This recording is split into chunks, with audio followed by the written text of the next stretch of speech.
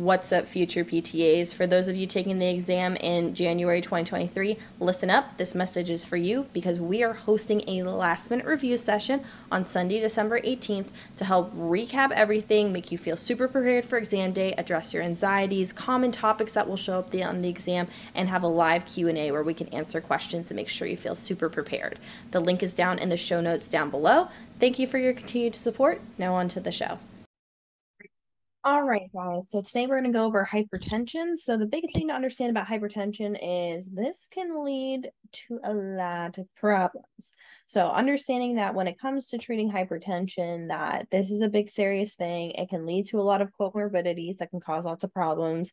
And I would say this is the number one risk factor for really bad conditions like CVAs, especially hemorrhagic strokes, aneurysms, brain aneurysms, any sort of myocardial infarctions, increasing risks of kidney disease is bad. Is bad. So just we got to modify it. We got to take care of it. All right, guys, let's go into the anatomy associated with our hypertension. So the big thing we're understanding is this is hypertension in the way of like high blood pressure in the arteries. Remember, our veins have like barely any blood pressure, and by the time we get back to the vena cava, the pressure in the veins is like zero. So really what we're caring about is our pressure in our arteries, and the big one that we usually look at is going to be like our brachial artery and stuff like that. That is the big thing that we're going to see for a lot of these conditions. So arteries, the big thing we're looking at is the lumen of the arteries. That is the hollow part in the middle. And as that decreases in size, the pressure is going to increase. And that's an important thing to know about. I'm going to talk about that in just like a second. But understanding that normal blood pressure should be less than 120/80. 120, the top number being the systolic blood pressure. So that's the maximum pressure that it's going to be pressed on the arterial walls when we open up. So as we push out, that's going to be our 120. And then whatever we go back to is our diastolic pressure. So that's going to be our 80 when we're talking about our pressure. So it pushes out, goes to 120, relaxes back down to about 80. We always have that pressure in the arteries because blood needs to be flowing. Now, what I was talking about earlier with pressure is inversely related to diameter. So if we're looking at a blood vessel and our diameter is starting to decrease in size, maybe that's due to, plaque buildup or something, we're going to notice blood is going to start flowing faster and pressure is going to increase. So the way I like to think about this is that we don't want our arterial walls to decrease in size and get smaller because one, it could completely occlude and then we have clot and that's not good. Or we could see that we're increasing our blood pressure to astronomical levels because there's literally no space for it to go. So the way I like to think about this is think about when you were like a little kid and you were playing with hoses, unless you still do this, I still do this anyways. You're playing with a hose and you put your, if you just have the hose like normal, it's going out a little bit, not too much. It's going like, maybe like a 2 feet in front of you. That's fine. Let's say you see your friend who's like 10 feet away. How are you going to get them to get sprayed with water? Well, you're going to put your finger over the top. You're going to start to close the opening of it. And so what that's going to do is the water's going to squirt out even faster, even farther. The pressure is going to increase and it's going to go a lot farther. You're going to notice that that's what happens in our arteries. As we decrease the size, as we decrease and occlude everything, the pressure starts to increase and then we're having problems because we're not squirting our friends, we're putting ourselves at risk of a heart attack. So that's the best way that I like to think about this and understanding, oh, yeah, that's not good. So there's math equations for that, but we don't like math here. So we're going to skip that. All right, guys, so the etiology, when we have primary hypertension, primary being like it happens by itself, insidious onset, we're not really sure. Sometimes people just, genetic risk factors for hypertension. Sometimes people's just resting levels end up being higher, but it still will have the same negative side effects as if it was like it's still bad. Basically, secondary hypertension occurs secondary to some other pathology. So most likely the pathology that we're going to be seeing that's going to cause secondary hypertension is atherosclerosis. So I have a picture down here. And it's like lipid plaque deposits, which are causing the arteries to narrow. Remember, as I said, when you put your finger over the hose, it's going faster, the pressure's increased. Not good at all. We're seeing problems with that. So that's due to, high lipid diet, basically eating wrong foods and everything. And then, not working out to decrease our lipid supply. So that's what we're seeing with that. And then as we know, that can cause other problems such as arterial insufficiency and, peripheral vascular disease and stuff. We see problems with that. Also not good. See how hypertension leads to lots of problems. And then here are our other disorders that can cause hypertension. So pregnancy can cause preeclampsia. Eclampsia is when you're like in a coma and you're basically dying.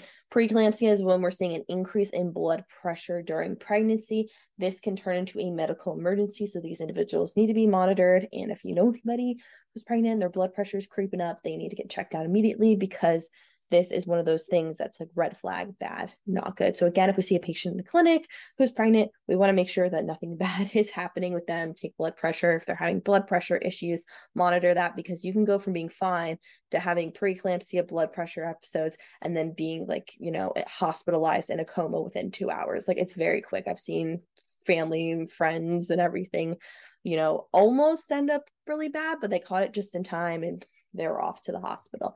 So that's another thing. As we see with kidney disease, remember, we don't want to hurt the beans.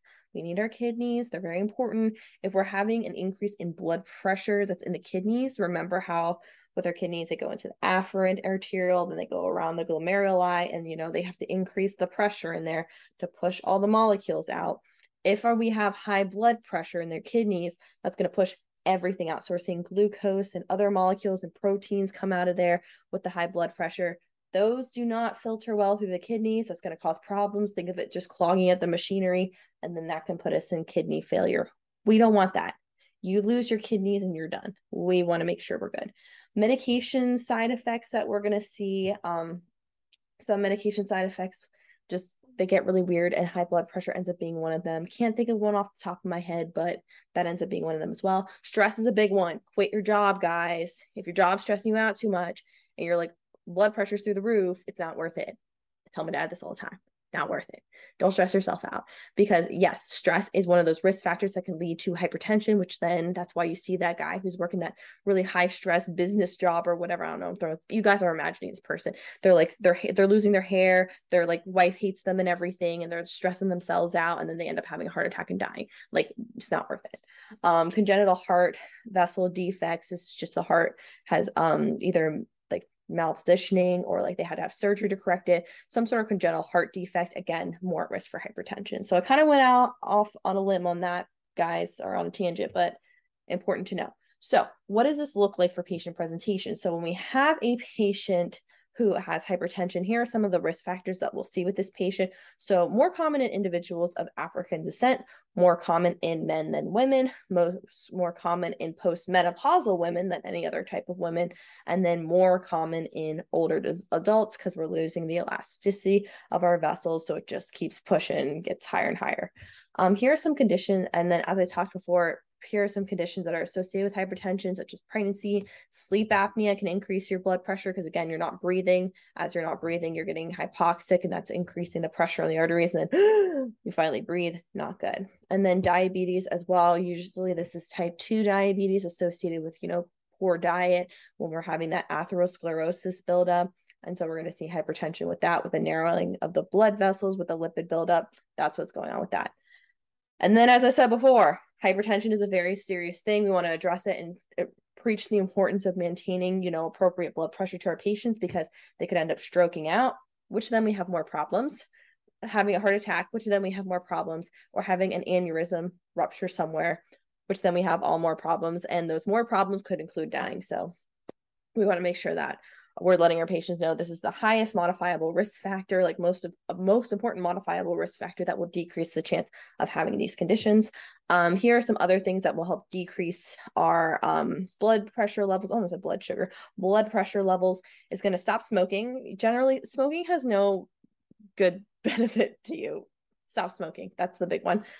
Stress levels, as I said before, it's just a job. So take that as you will. Telling patients they need to decrease their stress levels, either getting themselves out of stressful situations, or, practicing more like, meditative, deep breathing exercises.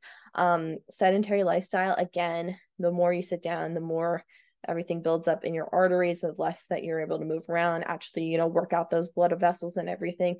And we're going to see an increase in blood pressure, because, exercise will lower blood pressure with like, progressive, like, not just progressive resisted, but like, prolonged aerobic exercise. Excessive alcohol use, again, alcohol kind of with smoking, there's really no big benefit to that. not good.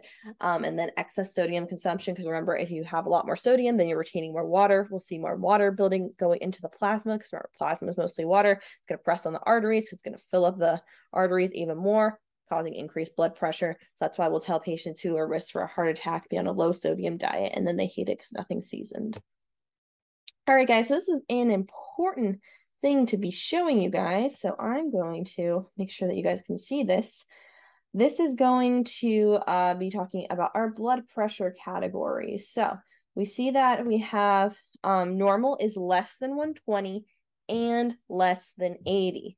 So blood pressure for normal is both, it's like less, like it's not 120 over 80. It is 119, 119 over 79 or lower. Like that is normal. Elevated would be that you have a systolic of 120 to 129 and less than 80. So this would be an example. This would be 120 over 75. That would be still elevated because the systolic is higher. The diastolic is still low. High blood pressure, which would be hypertension stage 1, would be a systolic of 130 to 139 or a diastolic of 80 to 89. So what this would be is if we had our 120 over 80, that would be actually considered hypertension stage 1, because our diastolic number is like, either or kind of thing, is one of those within the higher blood pressure. And so another way we would see this would be like 135 over 75. That would still be hypertension, because we're looking at either one of the numbers.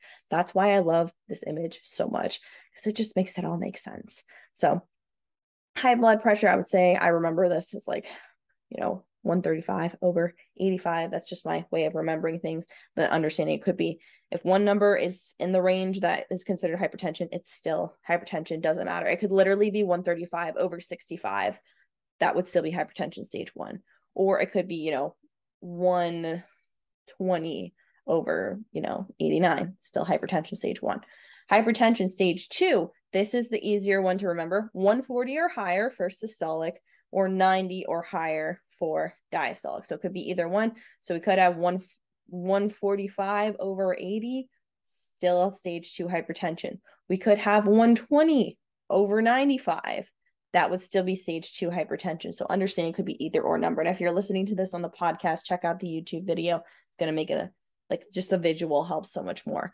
All right, guys. And then hypertensive crisis. This is where you're like, ER immediately. You're done with therapy. We're done. We got to go figure this out, because this is where somebody could stroke out. You don't want this. So this would be a systolic pressure above 180 or a diastolic higher than 120. So, I don't know, if someone's putting in here and they're like 190 over like 100, I'm like, no, not good, not good.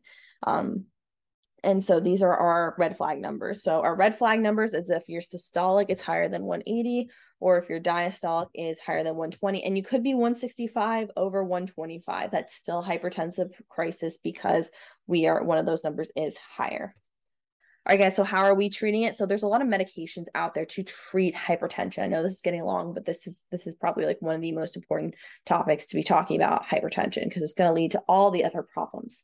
So medications that we can use ACE inhibitors, that's angiotensin converting enzyme inhibitors, beta blockers, our diuretics, which are just going to decrease the volume in our blood vessels, because remember, it's mostly water. That's why we didn't want the sodium, because water follows salt kind of thing. Calcium channel blockers, anti-hyperlipidemic agents. These are the ones that are going to address the plaque buildup and decrease all of our cholesterol levels. Again, higher levels of cholesterol increase risk of hypertension. And then alpha adrenergic antagonist agents. So these are the medications that are going to address it. So just be familiar with some of the brand names of this. I would say the biggest ones to think about are like Vasotec, which is an ACE inhibitor, Lopressor, which is a beta blocker, and then Lasix as a diuretic. Lasix is like the most common medication I see like any of my patients on. They just are like, here's your water pill. There you go. Take care of it. Awesome. If you're in my prep course, I have the video that talks about all of these medications in grave detail. Definitely check that one out. For everybody else, the big thing to understand about these medications is that when it comes to the medication, be aware of what are the side effects that are associated with the various different types of medication. So one of these ones would be postural hypotension. So if we're, giving them a medication to make their blood pressure go down, We could overshoot as we're figuring out our dosage and then have them go way too low.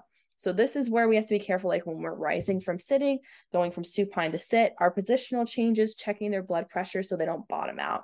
So basically you could have a person who was in there for hypertension, they were like 145 over 85 or something like that. And then when we give them their medication, they end up dropping to like 90 over 50. And so you got to be careful as we're figuring it out with those positional changes, because the last thing you want is for someone to stand up and then just fall over. Because remember, board's a safety test. People falling is generally not ideal. All right, guys, so then you're going to monitor the patient's blood pressure with the at-home blood pressure cuff if they're able to. Those little machines, you can buy them at CVS. They're not too bad. They're not too bad. And then you'll measure it throughout the day, and that'll be great. So then you can get like the log of readings, so then we can kind of see like, okay, is the medication working? Is it not? Like, because we're the ones who are going to be working with them, and then if it's not working, we kind of tell the doctor, and we tell the patient, tell the doctor. We all tell the doctor we need to change this. And then you can inform and educate the patient about their modifiable risk factors. So if your patient's coming in with blood pressure 160 over 100 and he's like smoking a lot, you gotta be like, Joe, I don't think the cigarettes are going to be helping you in this case. Obviously, you're going to be, educating them as like, the therapist and stuff, but basically telling the patient like, hey, here are some ways we can also decrease our blood pressure. I know we're exercising right now, but here are some other things that are going to help it along like faster, which will be better. They like it faster and better. All right, guys, keywords to understand is any of the medications that I previously listed, those are all going to address hypertension. There are so many medications out there that address hypertension. It does help to know the mechanism of action of like what they do, like how our ACE inhibitors stop angiotensin 2 from converting and all of that stuff. But for the sake of the boards, really you just got to know this is this medication, it does this. What are implications for PT? You can get by on 90% of the questions with just that. You will be okay. Ideal blood pressure would be less than 120 over 80. Like both of those numbers need to be less than that. So then being aware of the categories of hypertension. So this big chart I told you about, they literally might ask you, they might give you a number and say like, what stage is this? They might even do that. So definitely be aware of that. Understanding atherosclerosis is going to increase the risk of hypertension. Diabetes mellitus, again, that's going to increase risk of hypertension, especially if it's type 2. Preeclampsia is high blood pressure during pregnancy, and then anything that's going to narrow the lumen, such as the atherosclerosis, that's going to cause increase in blood pressure because of our hose example with putting the finger over the hose.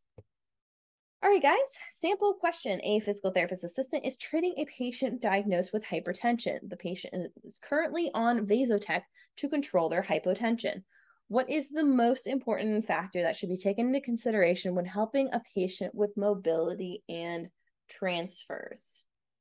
So what's the most important thing helping this patient with mobility and transfer since they're on Vasotec? Number 1, the patient will have a diminished heart rate response to exercise. Number 2, be cautious and slow with transfers to avoid a sudden drop in blood pressure. 3, the patient will require frequent trips to the bathroom secondary to the side effects of this medication. Or 4, the patient could easily bruise and bleed if they bump into a wall or fall during treatment. So I'll give you guys a second to think about that.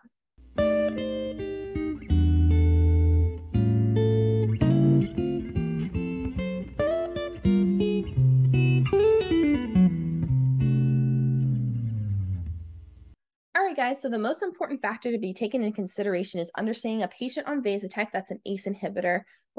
We're lowering their blood pressure. So actually, I put hypotension. It should be control their hypertension.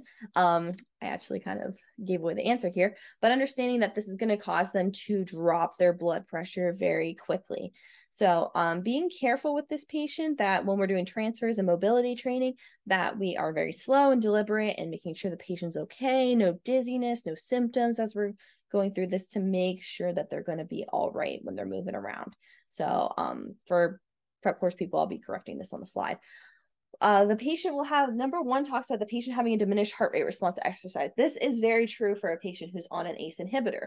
A lot of these medications are going to, especially ACE inhibitors, beta blockers, and calcium channel blockers, all of those are going to end up having a diminished heart rate response to exercise. And this is just because of the mechanism of action of the medication. And so with these patients, when we're doing exercise with them, we'll have to go off of rate of perceived exertion, for all of these patients on their hypertensive medications to make sure that we're, getting an appropriate intensity of exercise and not overworking the patient. Because it could be like, the patient's on the bike and like, let's say me and this patient are on the bike and like my heart rate's up to 130 and theirs is still like 90. It's because it's a diminished heart rate response to exercise, even though me and this dude are like going the same pace and everything, and we're, feeling the same intensity. My heart rate will go up because I'm not on a medication. His will not because he's on the medication. All right, guys, patient requiring frequent trips to the bathroom, secondary to side effects of the medication. That's going to be our Lasix patients. So Vasotec is an ACE inhibitor. Lasix is a diuretic. If they're on a diuretic, understand this patient's probably going to be going to the bathroom like 2 or 3 times during like the hour session. That's just how it be. Just don't let them use it as an excuse to only get 20 minutes of exercise in. They'll just have to pee frequently. That's just how it is. Number 4, a patient could easily bruise. That's more associated with our patients who are on those antiplatelets like Plavix or something like that, or on like thrombolytics and stuff like that. Not so much thrombolytics, more so our antithrombotic agents. Basically anything that's going to be a blood thinner, that's what we have to worry about because they can easily bruise. All right, guys, this was a lot, but it's very important. This is probably the most common condition that you're ever going to see, regardless of any setting you're in. So this was a lot, but I think I covered pretty much everything. So take care, guys, and I'll see you in the next one.